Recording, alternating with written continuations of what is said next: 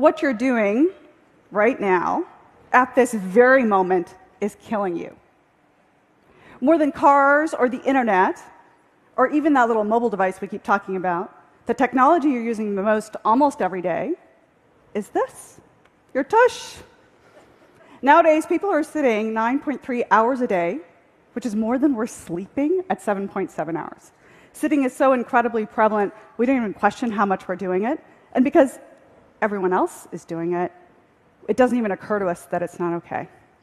In that way, sitting has become the smoking of our generation. And of course, there's health consequences to this, scary ones, besides the waste. Things like breast cancer and colon cancer are directly tied to our lack of physical inactivity.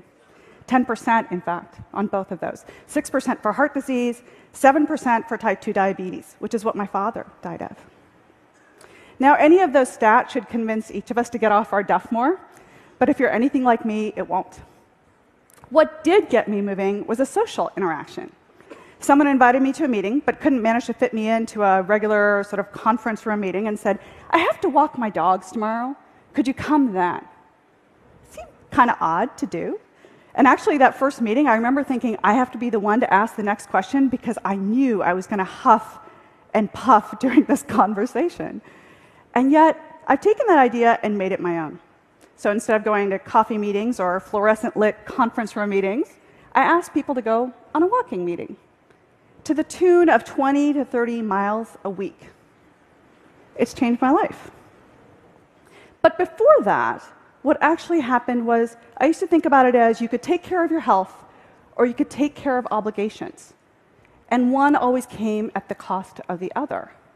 So now, several hundred of these walking meetings later, I've learned a few things. First, there's this amazing thing about actually getting out of the box that leads to out-of-the-box thinking. Whether it's nature or the exercise itself, it certainly works. And second, and probably the more reflective one, is just about how much each of us can hold problems in opposition when they're really not that way. And if we're going to solve problems and look at the world really differently, whether it's in governance or business or environmental issues, job creation, maybe we can think about how to reframe those problems as having both things be true.